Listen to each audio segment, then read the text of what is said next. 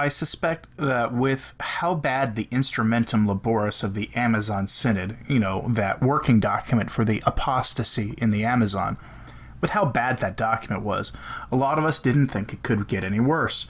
Well, I hate to be the bearer of bad news, but it just got worse. The working document for the Amazon Synod made reference to a conference held in Bogota, Colombia, and the working group for that conference just released their document for the public. It was released in Spanish, so I'm going to just use excerpts here that were translated by LifeSite. I would normally hesitate to call something heretical, usually leaving that to the judgment of better theologians than me, who is at best an armchair theologian, but what these maniacs have released is so overtly and obviously heretical that even the average layman can easily stand and say no more to this garbage. So let's have a look at this, because you're going to see that no, I'm not overreacting to this. Welcome to where modernism leads us. Early in his pontificate, Pope St. Pius X, whose feast day on the traditional liturgical calendar was just a couple of days ago, warned us about the evils and errors of modernism in his landmark encyclical Pascendi, which you can listen to on this channel if you feel so inclined.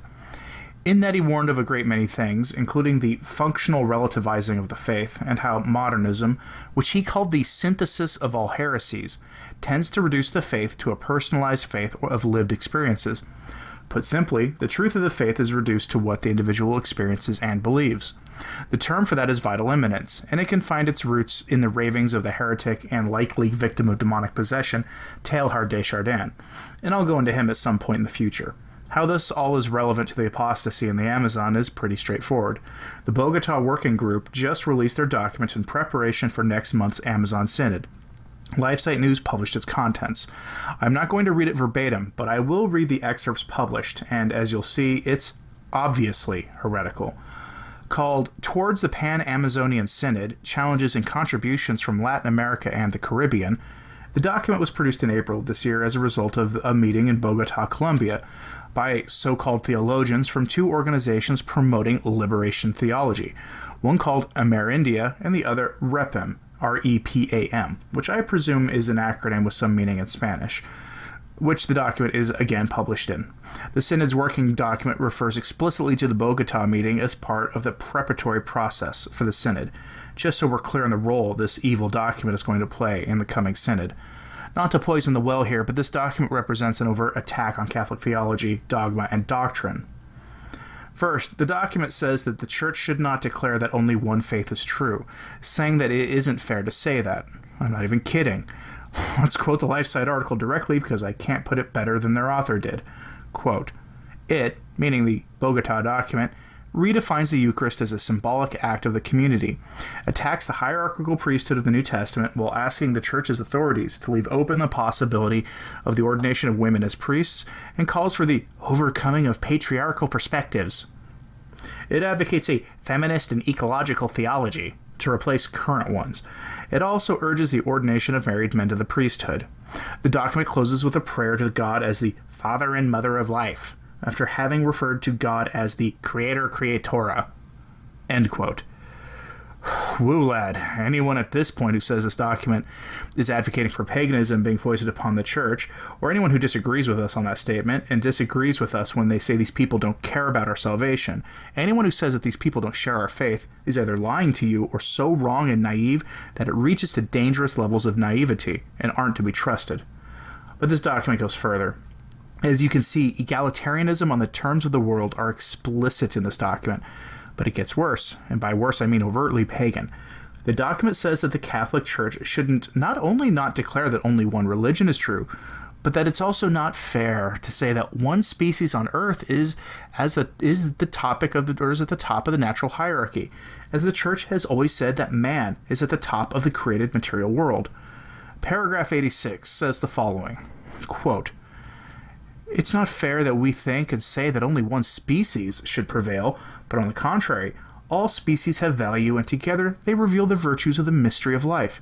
Similarly, it is not fair to say that only one religion is true and the others are decadent, and for they all reveal the mystery of God and reveal the many ways in which we walk in fidelity and love for God.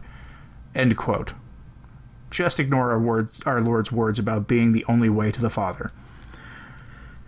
The egalitarianism goes further. Paragraph 84 states that the Church must reject that Christianity has a monopoly on salvation, while paragraph 53 states that, quote, pluralism and diversity of religions are expressions of a wise divine will, end quote. Remember that kerfuffle with Bishop Athanasius Schneider? Go see that again. The statement of the Eucharist is made in paragraph 94, quote, in the liturgy, the Church expresses her faith in a symbolic and communal way. The Constitution Sacrosanctum Concilium explains that the liturgy is the summit and source of Christian life. The liturgy is the summit because at the foot of the table is presented the experience of people, the path of the community, and the socio-cultural context in which it operates. Source because from the living memory of the love of Christ and from the encounter with sisters and brothers, the desire and the capacity for more coherent discipleship and more effective witness are born. End quote. That is from paragraph 94, and that is where we come to Pascendi, which I was delighted to see the author of this piece and I both being on the same page, and noting that this reduction of the Eucharist to an experience is clearly condemned in Pascendi. A link to Pascendi is in the comments below. Please give it a listen, and give a listen to my talk with the YouTuber Classical Theist, where we go over the ruling concepts of that document and put it into everyday language. You won't regret it. Paragraph 112 attacks the hierarchical priesthood that was established by Christ. Yet another clear rejection of our faith. Quote, within the post-council framework, theology questioned the model of the Old Testament priesthood that was introduced into ecclesial practice and theology when Judaism's cultural institutions were transposed into the ecclesial community to show the continuity between the Old and New Testaments that Gnosticism challenged. As a consequence of the establishment of the institution of the priesthood, the leaders became officials of the cult, and their office, a priestly office of cultural mediation, was interpreted as a rank, which designated them as priests, Levites, sons of Aaron, and even relating them to Melchizedek, which does not correspond to the experience of the first communities that had broken with the Old Testament forms of religious mediation. That's paragraph 112. Here we have the notion, as condemned by Popes Pius IX and X, that the Church must return to its early roots, a notion that has always proven to be deceptive inasmuch as what these maniacs have always said was an early practice of the Church turns out to not have been the case in the slightest. See the argument for the priest facing the people during Mass as a prime example of this, an argument they made by the early modernists that has long since been proven to be a lie.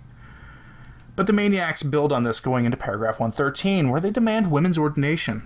Quote, what served as an argument to respond to a particular circumstance became doctrine with the elaboration of the theology of the sacrament of order as the sacrament of the priesthood, closely and intimately related to the Eucharistic sacrifice.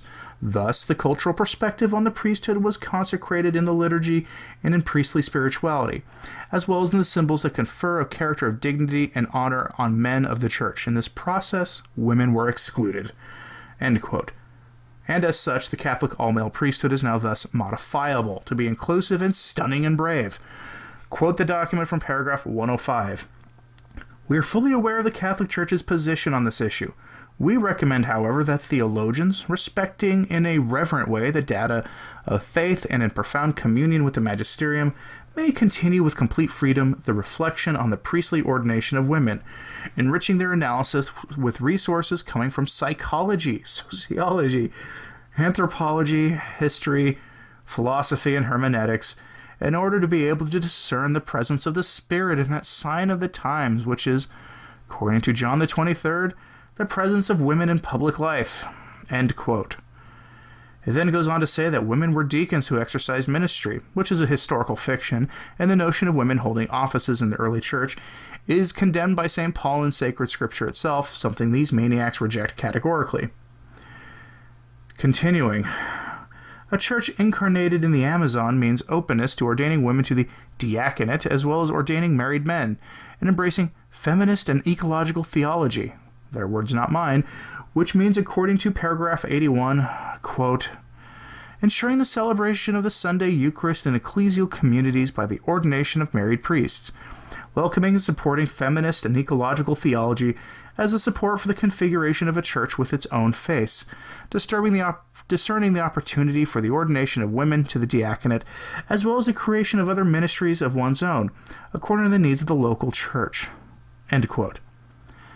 Add this to the disturbing tendency of these maniacs to reject the masculine pronouns for God, a practice rooted in Catholic theology based on our relationship with God as Father, and the documents reaffirming of the value of pagan religions in the Amazon, and the jungles itself as a source of revelation, and you get something that can only be described as heresy, can only be apostasy. I have no other way to put it, frankly. Cardinal Brandmuller and the others who called it apostasy and heresy are correct. Next week, assuming the news is relatively slow, like it has been until this document's release, I'll present a brief biography on one of the most influential voices for the Synod, a man who Pope Francis admires and in turn admires the Pope greatly, a figure most of you have never heard of and I only became aware of by the writing process of my doctoral dissertation on Catholic social teaching. So stay tuned for that, because once you understand who this was and what his role was in undermining the faith and in laying the groundwork for this apostasy, you'll understand why the situation in the Church is at present so dire. I just ask that you keep praying for the Church and keep praying that novena of novenas for an intervention for the Synod that will stop this apostasy from happening. I'm Anthony Stein. Viva Cristo Rey.